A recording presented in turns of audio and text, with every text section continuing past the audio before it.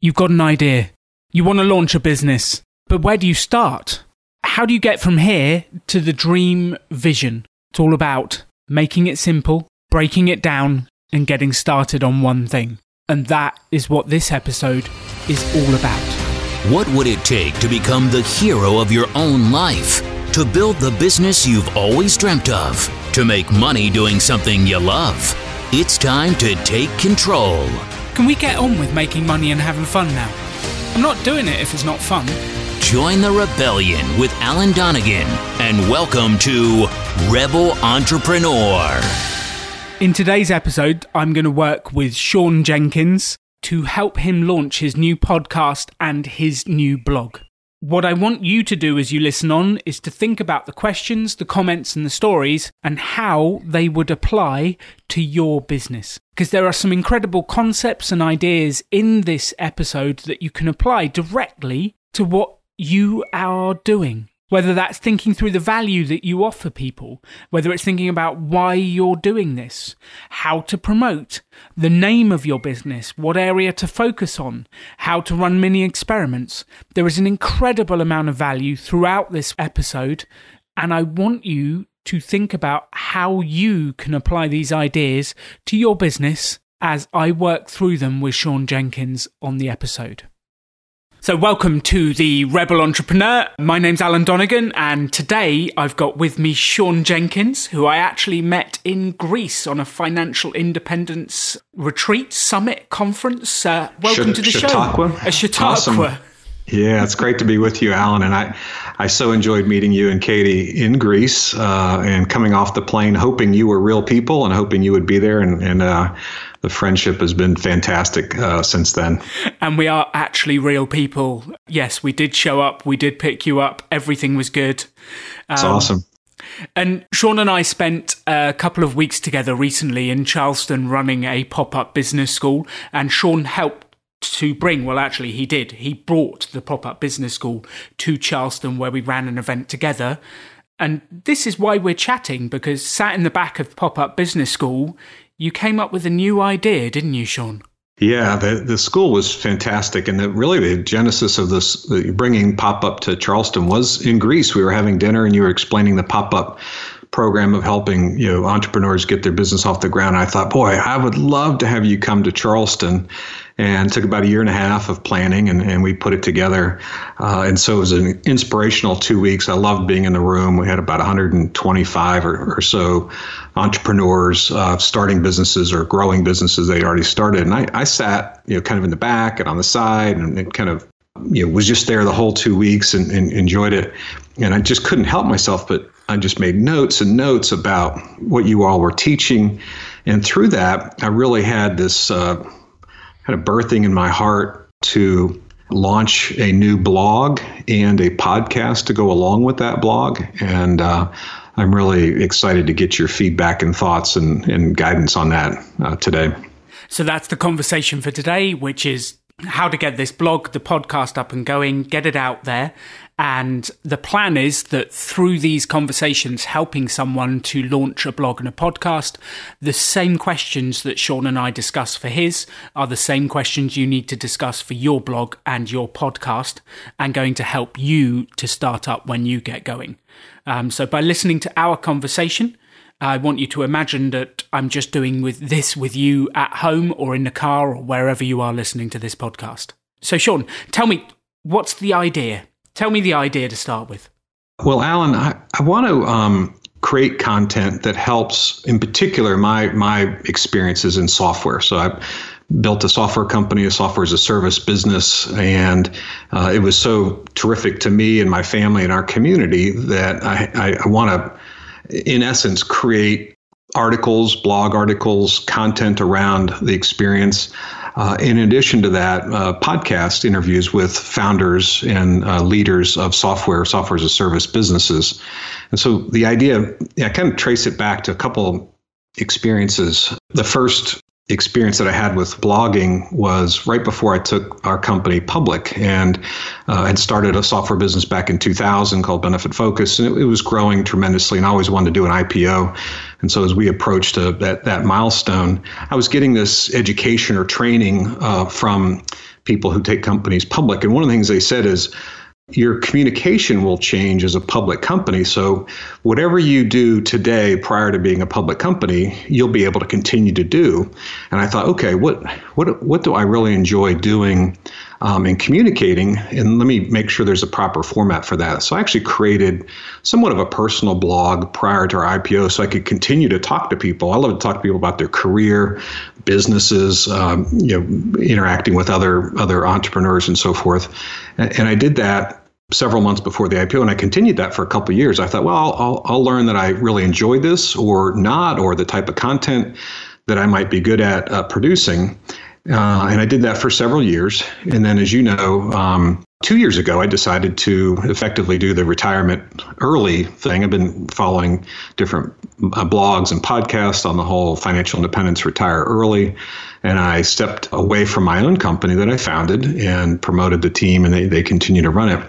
And I've taken the last couple of years, I don't know if taken off is the right word, because I've certainly been active. And the other piece of that journey is I started blogging again, and I created a blog just to kind of journal my own experience of the transition to early retirement. I didn't know if I'd start doing like financial independence blogging like lots of folks do, or maybe entrepreneurial things. But it was this last 2 weeks at the Pop-Up Business School here in Charleston where I think it really crystallized for me how I want this to move forward and the type of content that I want to produce and the audience is coming into focus. It's not completely clear, and I'd really like some help with that today. Perfect. I love that. So one of the questions I will always ask, and based on one of the pop-up principles of if you have a big enough why, it'll get you through anything. And if you don't have a big why, you'll produce one blog and then stop. And we see online so many blogs that have one article written in 2016 and then they've died. Right. So to avoid that, it's the size of the why that will drive you through this stuff. So why are you doing this? What's motivating you? What's driving you? Do you have a why, or is it just something for fun? No, there's a why, a deep why, and the why is probably like a multi-strand cord, if you will.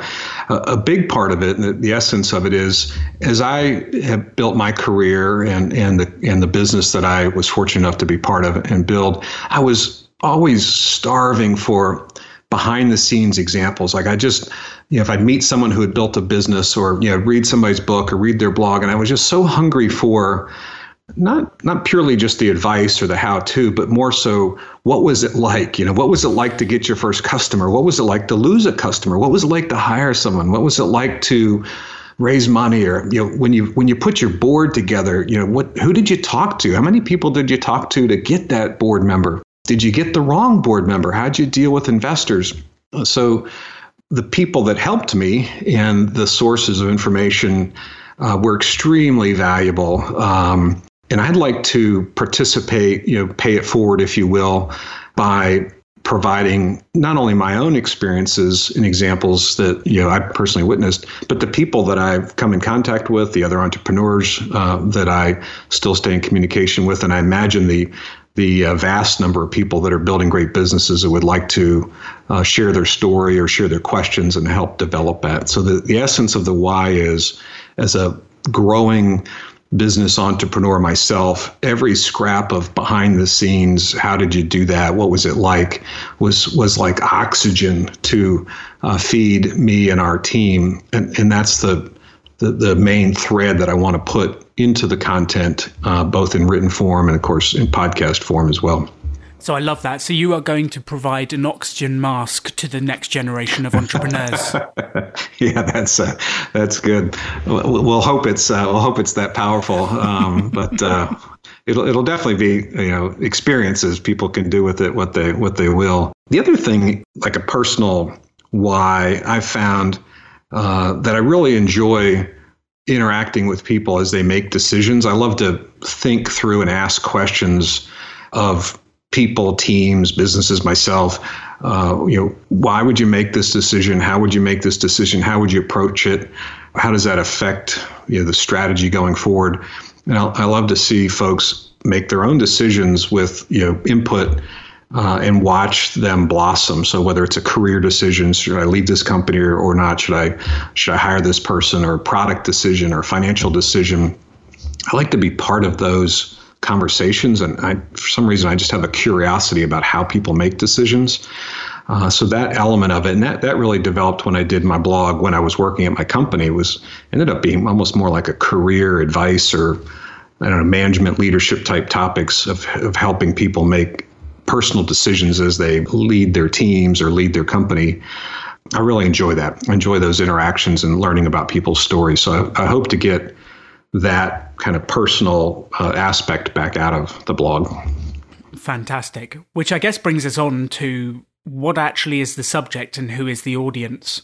And I've got a dichotomy of thoughts on this for you.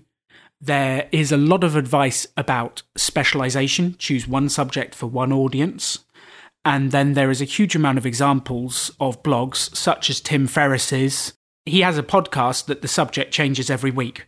This week he's talking about sleep, then he's talking about neurotropic drugs, then he's talking about startup business, and you never know what's coming next. And he has one of the most successful podcasts out there, if not the most successful podcast out there. And it's actually quite confusing when you are starting up which way you should go. Should I just create cool content that I'm interested in? Should I have a listener or audience in mind? Should I go specific? Should I just go varied? It actually becomes quite a challenge. And I think that's one of the biggest challenges people face when they're starting up. Do you have any opinions on that? Well, I do. And I'm hoping our conversation today, or I know it will lead some clarity to that. Yeah, I've read a lot of articles on this exact topic of, even how to name the blog. Should the blog be named, something that is specific to your content? Should you use your personal name? So a couple of years ago, actually, when I was still working, I thought, well, at some point I'll transition to this, take a couple of years off thing and then maybe do something different.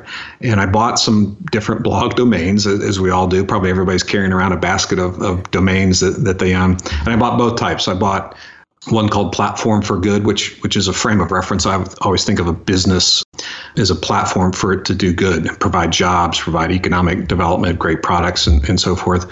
And then I also bought ones that had my name in them. So I actually was fortunate enough to get SeanJenkins.blog early on. And I've had both of those.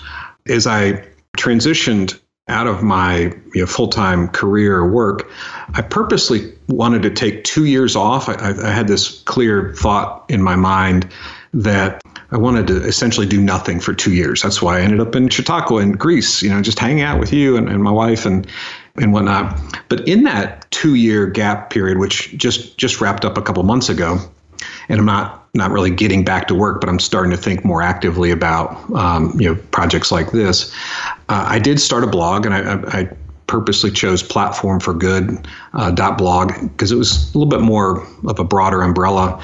And I wrote different types of articles just to see what I would enjoy, to see what might take. I didn't spend money like promoting it or anything like that. I just began to talk. Some of it's about financial independence. Some of it's about early retirement. There are articles that I put out there about software businesses and how to grow a software business or you bring products to market and that kind of thing. But going through the Pop-Up Business School in Charleston, which we're going to see how pivotal that time was, it became clear to me that I wanted to do two things. One is I wanted to switch and use my name, so SeanJenkins.blog, which is not live yet, but we're in the process of designing that new blog, that new URL. I'm going to port over the articles that I've been writing in the last 2 years. And I do think it's the content, the subject matter, at least to start, is specifically for software businesses, not just founders and CEOs, but leaders, people growing software as a service businesses. I find that when I'm in those conversations, I'll have coffee with an entrepreneur who's building a business like that. That's where I have the most depth. That's where it's kind of effortless for me to recall a story or something we did or something that someone taught me. And I feel like that would provide the most value to a specific audience. I may in time expand, into other areas, but I think there's just tons of great financial independence blogs. There's all sorts of great early retirement material. I don't feel like I would add the depth to that aspect of the blog. So I want to use where I spent basically 18 years in the software business building a company. I want to use that experience and focus that content. I think that's a fantastic way to focus to start with. And actually, that's something that I've come to, and the Pop-Up Business School saying is the quickest way to become famous is to become famous for one thing, so that people know what you do and can share it. So if you are the person for building software businesses, everyone knows. The software engineers talk about it. Did you hear this on SeanJenkins.blog? Did you hear this? That's how the message gets out and spreads and grows the blog. And the opposite of that is actually what I did in the early days, and what slowed down the growth of my business is I was a little bit schizophrenic. I would talk about creating the best PowerPoint, and then I'd run off and talk about time management, and then I'd run off and talk about entrepreneurship, and then I'd go crazy and talk about relationships in business. And I think it became a little bit schizophrenic. No one knew what they got, and no one could recommend me for any one thing. And that damaged my progress in the early days. And I think one of the differences between those podcasts and blogs we spoke about a minute ago is Tim Ferriss has been doing this for a long, long time. And he got known originally for one thing and has expanded since. So I think that's the best way for all of us to start, is what's the one thing we want to be famous for and how does it spread? Yeah. Well, that's very helpful and confirms what I would call this kind of more recent direction and thought process that I had. And the other way I've sort of tested this notion of niche, very focused on software, in particular software as a service, cloud-based software, and helping those businesses, and somewhere from startup, getting the idea, all the way through growth and profitability. I was able to take our company through $100 million in revenue, then an IPO, and then through $250 million in revenue. So somewhere in that arc of growth, there's just a ton of entrepreneurs doing that. And if I look at even the 2 years that I took off, where I was kind of hiding from the world and traveling and just enjoying it, the folks that reached out to me during that period and in the meetings that I had, where I felt like they were the most meaningful for myself and the person, were really on this idea of software and software tech and whatnot. And I had thought about just kind of general entrepreneurship and helping businesses in general, and company culture was something very important to me. But when I meet with, say, someone owns a restaurant or a car repair shop or some other business that I'm not that familiar with, I find it fascinating. I have just as many questions, if not more. I'm really interested in a whole bunch of other topics, but I don't have as much to contribute to those conversations. Whereas when we get back into the software space, the metrics and the math and the examples and the failures and the successes, it's a more natural place for me to be. So that all those things seem to be lining up to point me in this particular direction. Yes, and I think you can absolutely talk about decision-making for software businesses that will apply to all other businesses, but it's focused and grounded in your experience. I think that's a great way to do it. And one of the conversations that we've had that stuck with me the most, I asked your advice. I was working on the Pop-Up Business School TV show, and I asked your advice about how do I choose which company to go with. And I always remember the first sentence. You said, "Let me tell you about the first time I raised $30 million. That was how you started. You had my attention from second one. And that story and example helped me to think through my decision-making process and come to a conclusion. And yeah, I think focusing on that one thing, it can still be applied to all the different areas, but that's how you get your message out there and keep it. You have all the examples and all the value there. Yeah, that's helpful, and I appreciate you saying that. I think it is somewhat human nature for us to want to help everybody or please everybody, or not close off any opportunity or whatnot. But I've seen time and time again, even in my own career, even the name of my company when we started it was called Benefit Focus. A lot of companies were building software for all sorts of human resources and payroll, and it'll do everything. These companies where their software will do everything. it'll mow your grass for you, whatever. And we put the word focus in the name of the company because we thought, well, benefits is a big space. Health insurance in particular is a massive, multi-trillion-dollar industry. We thought if that's not big enough, then we just won't have a successful business. Of course, it was wildly a huge market.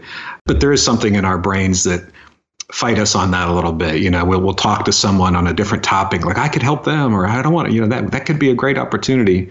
But we do need friends and mentors and advice. And I appreciate you being a sounding board here for me today as I make kind of critical early decisions on this new blog and the launch, is to really stay home in this lane that I enjoy, that I'm passionate about, that I have interest in, and I think will be most valuable. Yes, and I think just because you start there doesn't mean you have to stay there forever. There's always the opportunity to do experiments. And one of the concepts of Pop-Up Business School is to do these mini experiments and see if it goes well. So let's start there, and we can always change. As you were speaking, it brought to mind a mini experiment I did. I, like you, have a drive to want to help every single person I ever come across. And as of that drive, Simon, my business partner at Pop-Up Business School, found me an opportunity to go into a high security prison in England and run a workshop teaching inmates how to start businesses with no money, so that when they came out, they would have an income, a focus, and they'd be less likely to reoffend.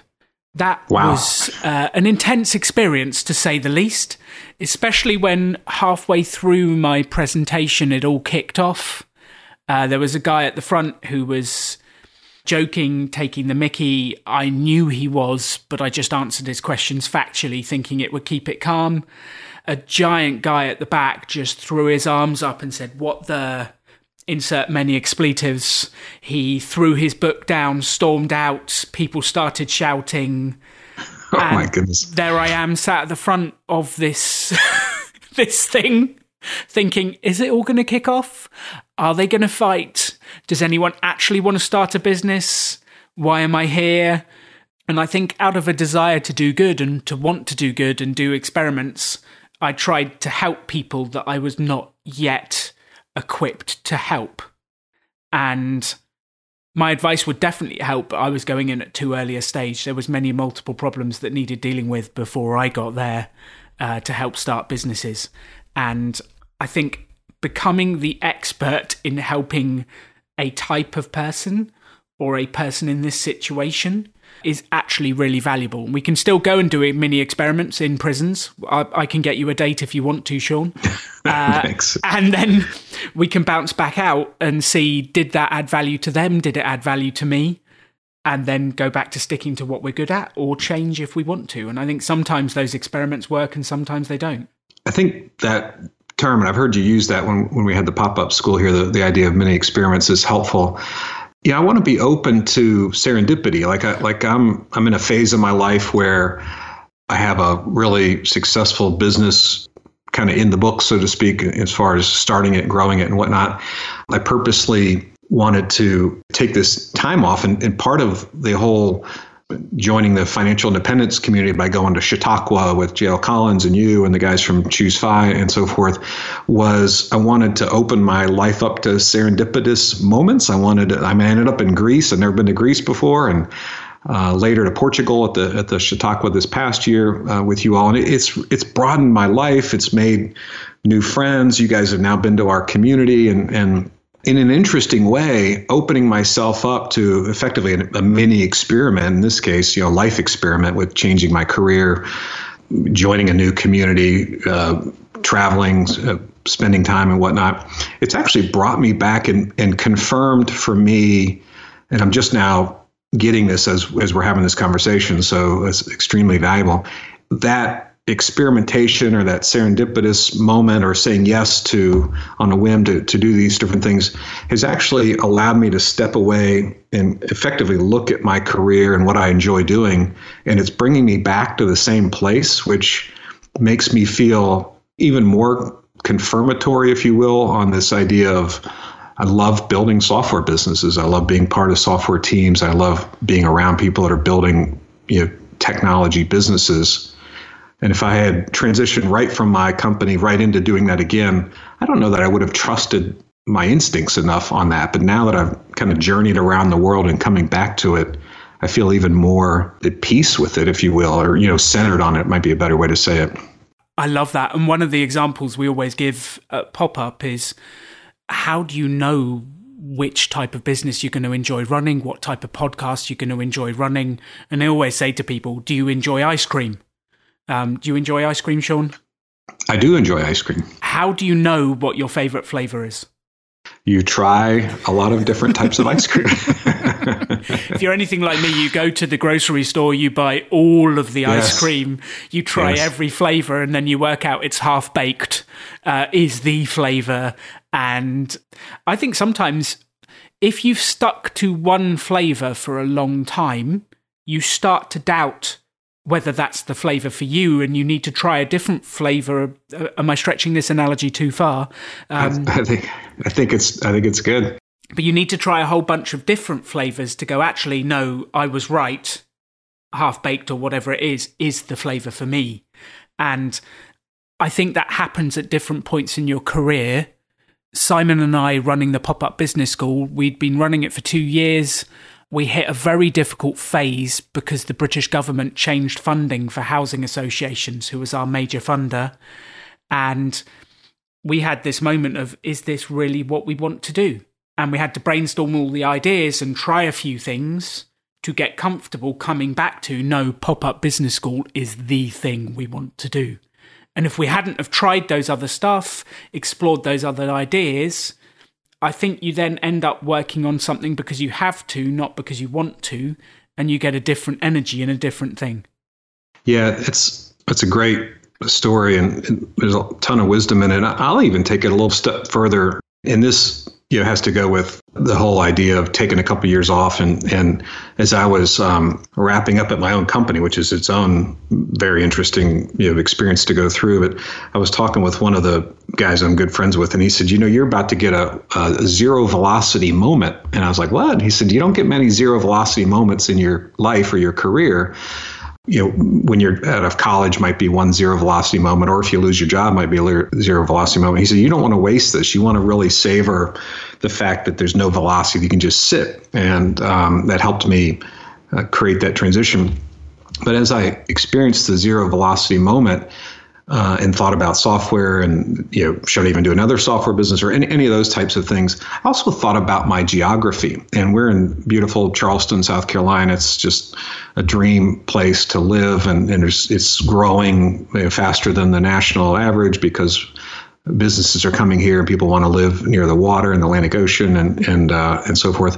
But having been here for a number of years and started a business here, and kind of my identity was Charleston software executive and startup, I thought, well, maybe I even want a different geography. Maybe we should go live in the West Coast or live in the mountains. And we did, we've done a fair amount of travel, and we plan to do more. We're going to have a big RV trip and so forth. But something about this, the blog and answering these questions and what should be the content, has even brought me back to Charleston, which I always love, and we didn't leave.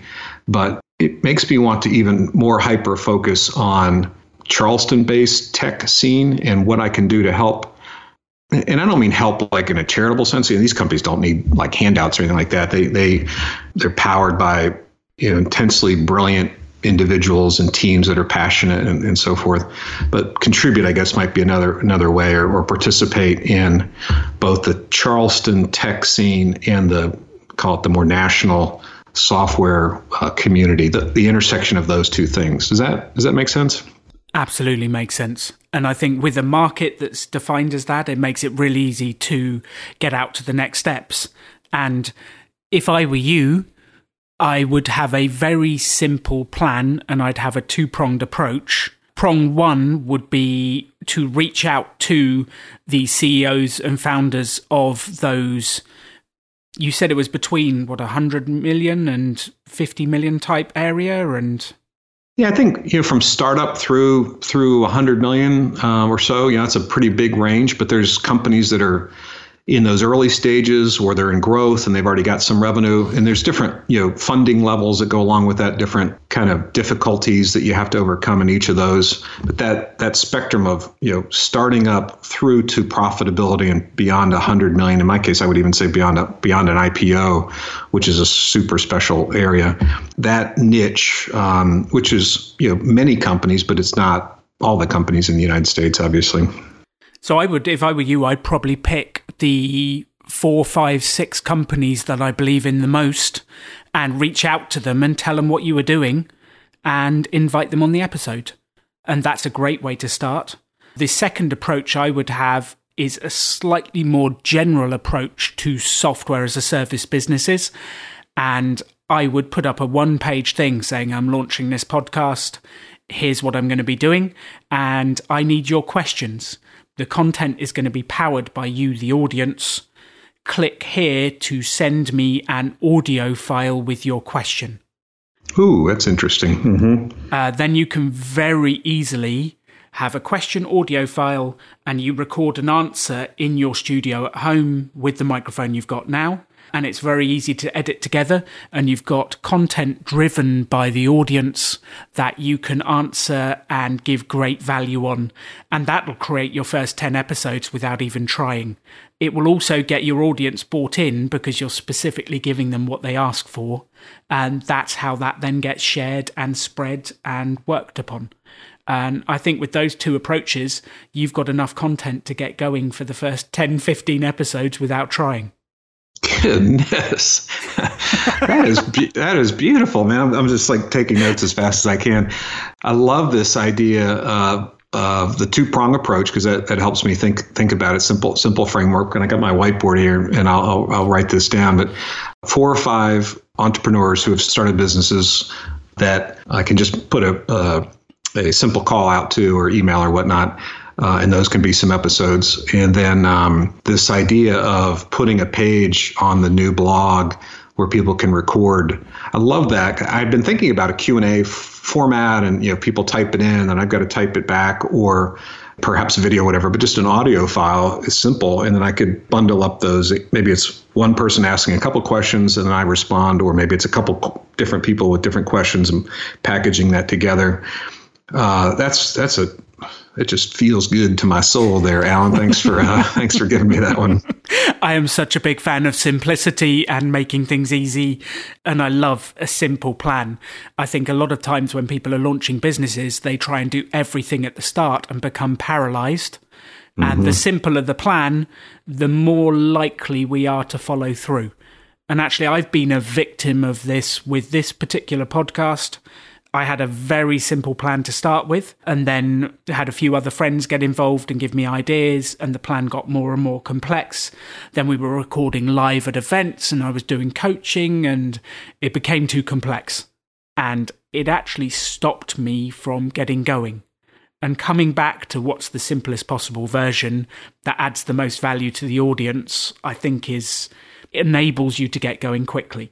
Yeah, I love that. And how should I think about the audience and building the audience? So I'm in a situation where, I want to do this. I have the passion to do it. I have the time to do it. And, I've got this, the genesis of the idea. Now you're helping me kind of flesh that out. At the same time, I don't have an enormous amount of pressure to make it successful in the first 3 months, or it doesn't have to carry my living expenses or whatever in the first, year or whatnot. But I want to think of it as a business because, anything that you do that either loses money, will get old, or just is sort of a hobby, won't have the focus. What would your thoughts be for me as I purposely create content and build the audience? Like what should I think about as far as metrics, or how would I lay out what success looks like? I've got a couple of thoughts for you to start with. The first, have you heard the expression, if you build it, they will come?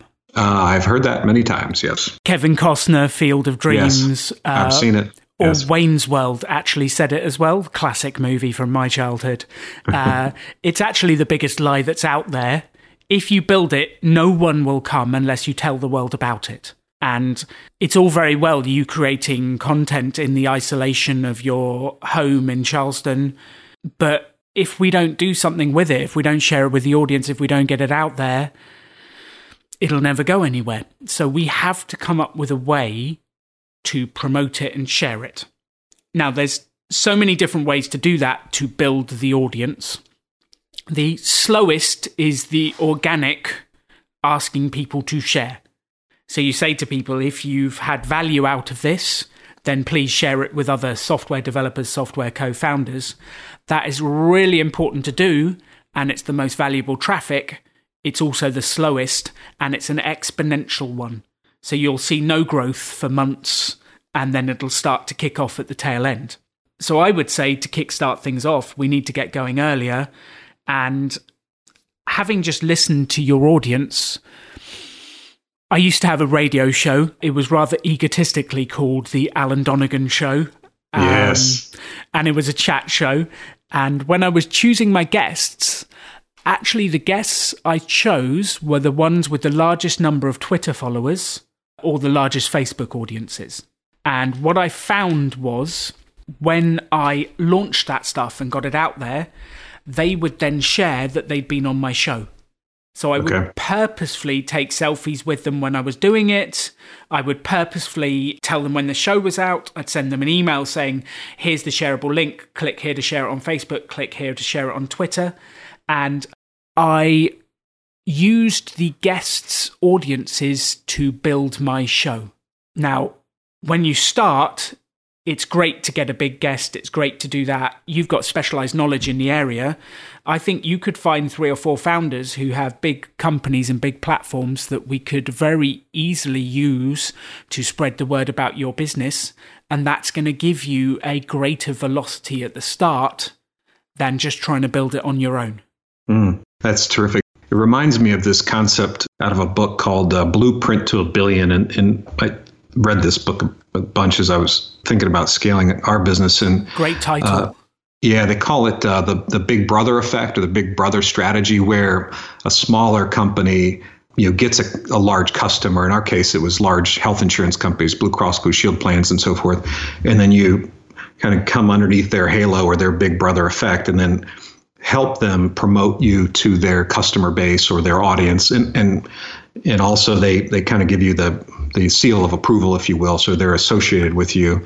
But I hadn't thought specifically in terms of this new blog of reaching out to people I know or I guess maybe know somebody who knows them and including them, because I was so focused on early stage particular entrepreneurs. But this could be a bit of a blend. So maybe there's early stage companies that are really getting going have great questions, and then every so often maybe a successful business that's on the other end of the spectrum that could be part of the podcast as well. Absolutely, that you're intrigued about, that you want to ask questions of, that will provide as much value to your audience listening as you do. Getting those people on could absolutely launch. And that halo effect you've talked about, having the stamp of approval, and you see this on so many people's websites. So the website will start, here's our podcast, here's our blog, and then it will have an as seen on section. Right. And it's as seen on CNBC, as seen on ABC, as seen on, ours says, because we're a British company, ours says, as seen in the Telegraph, as seen in the Times, as seen on the BBC. And those kind of stamps of approval are that you borrow the trust people have in those brands.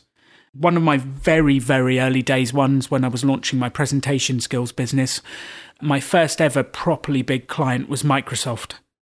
And that was a game changer to get that client, because when I said to other clients, oh, I run this course for Microsoft, they had this moment of, oh, if you do it for Microsoft, that probably means it's good enough for me. And being able to borrow their trust in their business, the halo effect, exactly as you said, I think will really help us to get going. So if we can find that through a couple of your networks and we can find those people and get them on your show, it's going to create a wealth of audience very quickly. Awesome. Okay, so extremely helpful. And it strikes me that the effect they would have early on would be outsized. So rather than waiting a year or two until I've got a lot of content and I've had some measure of audience, actually in the early days, they will have the effect of essentially supercharging or really boosting or getting the snowball or the flywheel, as they say, getting that going. So it makes me, I hadn't thought about this aspect or strategy at all. And now, particularly as we're talking, it makes me think about trying to pull those forward, because the blog needs that halo or that big brother effect. It would even be more valuable at the beginning than it would be later on, I guess. Yeah, incredibly valuable to get going, because it gets you to the exponential part of the growth curve far quicker. And it will help the new businesses that you're working with, because if you can get that exponential curve going quicker, you'll get better coverage for those new businesses you're supporting as you get going. And maybe you do one big one, one new starter, and then a questions, and then one big one, new starter and a questions.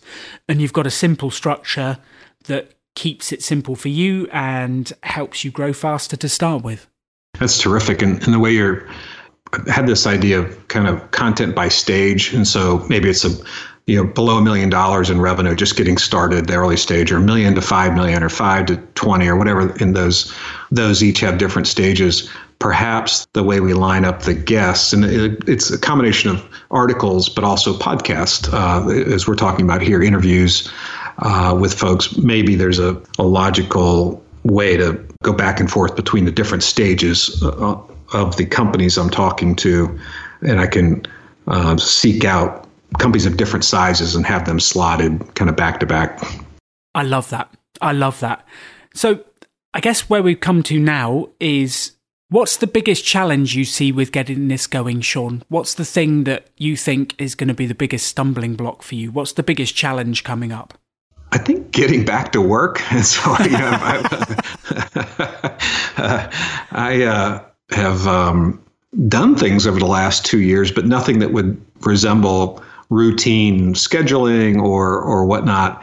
And as I was away from my regular career and job, I was kind of had a little bit of a allergic reaction to anything on my schedule or anything that resembled, looking at a Microsoft PowerPoint or whatnot. And clearly what we're talking about here is not that. This is my own podcast. This is my own blog. I can do it at whatever pace. But I do know that to build something successful, it takes a lot of effort. It takes sustained effort. Yes. This will not be overly onerous on me. It's not going to be, I'm going to follow your lead and doing it, very without any debt and very low expense, just getting up and running. But I guess getting in the rhythm might be, or back into some sort of work shape. I'm not even sure how to say it, but finding my new system or schedule or rhythm. How would you advise that I get in touch with my work self again, maybe?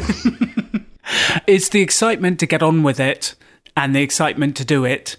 And then it definitely becomes a scheduling issue with the podcast, because you have guests, you have conversations, and we had to schedule this call today. So we had to say we will speak at 10 a.m. on the 24th. That's when we're going to chat. And there is a logistics element to making this happen. The way I've started to think about it with any business is there's the stuff you love and the stuff you have to do to get to what you love. And both need doing. And you've got choices with the stuff you don't love. You can outsource it. You can spend money on it. With this, it's probably going to be fairly small. It's the scheduling and the organising. And if you're doing it from the home office, as I can see you are, you can have things set up just to get going. But it's realising that the value, the energy, the excitement, and those moments when you are in the flow only happen if you do the stuff you don't necessarily want to do up front. Yeah, that makes a lot of sense. And you talk about flow. So when I do find myself sitting down with someone who's building a business or building a team, even if they're not the founder or the owner, and they're going through, the tension that comes with success or potentially pressure from a business in a different cycle, I really enjoy those moments of helping people think through those things, asking those questions, just curious myself and understanding them. And what I want to do is effectively capture those moments of having coffee with another entrepreneur and make them available so that they can, be of benefit to other folks, back to that original desire of, I just always want to know behind the scenes how people did stuff or what it was like. the way you said it, the stuff you love and then the stuff you need to do to get to the place where you have the things you love. I guess it might be boiled down to just the administration of setting up my system. I do now have my microphone and my headphones. Thank you because you booked this call with me, and I was like, I got to have a good microphone to talk to Alan because he's a pro. So you've sort of given me a boost even before we started the call today, putting the gear together, getting the recording equipment, and then getting the call scheduled and so forth. I'll spend time today and this week, and I'll just make a little list for myself of getting the tools and the administration set up and then working on the calendar. That's very helpful. Yes, and I think whenever it's launching a business, the ideal is what's the 3 things you need to do? 1, set up the schedule. 2, make sure the kit works. 3, get the first guest. And I think it's boiling it down to a very simple thing you can get going. Because launching a podcast can be as complex as you want. It can be as big as you want. And you've got people like NPR who do it with teams of 12 to 20 working on one show. And then you've got one man or one lady bloggers who do it all on their own. So the question is, how complex do you want to make it?